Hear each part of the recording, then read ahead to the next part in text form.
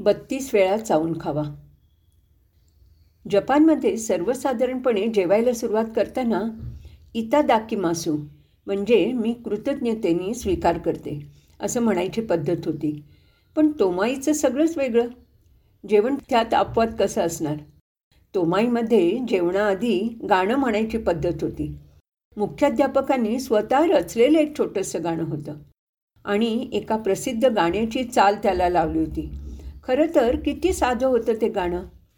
32 वेळा चावून खावा प्रत्येक घास जेवताना, 32 वेळा चावून खावा प्रत्येक घास जेवताना, हसत मुखाने नेहमी खावा प्रत्येक खाऊ खाताना.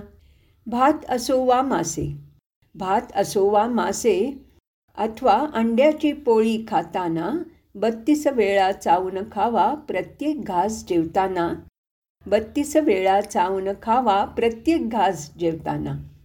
पण मुलांच्या मनात हे गाणं इतकं पक्कं बसलं होतं की शाळा सोडल्यानंतरही कित्येक वर्ष त्यांना हे गाणं जेवणाआधी म्हणायचंच आहे असं वाटत राहायचं. मुख्याध्यापकांचे काही दात पडले होते, त्यामुळे कदाचित हे गाणं त्यांनी तयार केलं असेल. पण ते मुलांना नेहमीच सावकाश जेवायला आणि जेवण हसत खेळत गप्पा मारत जेवायचं असं सांगायचे. त्याची आठवण करून देण्यासाठी बहुधा त्यांनी हे गाणं केलं असेल.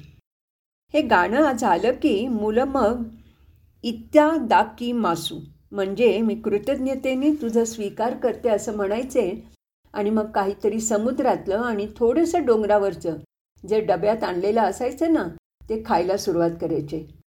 आणि मग काही काळ सगळं सभागृह अगदी शांत होऊन जायचं.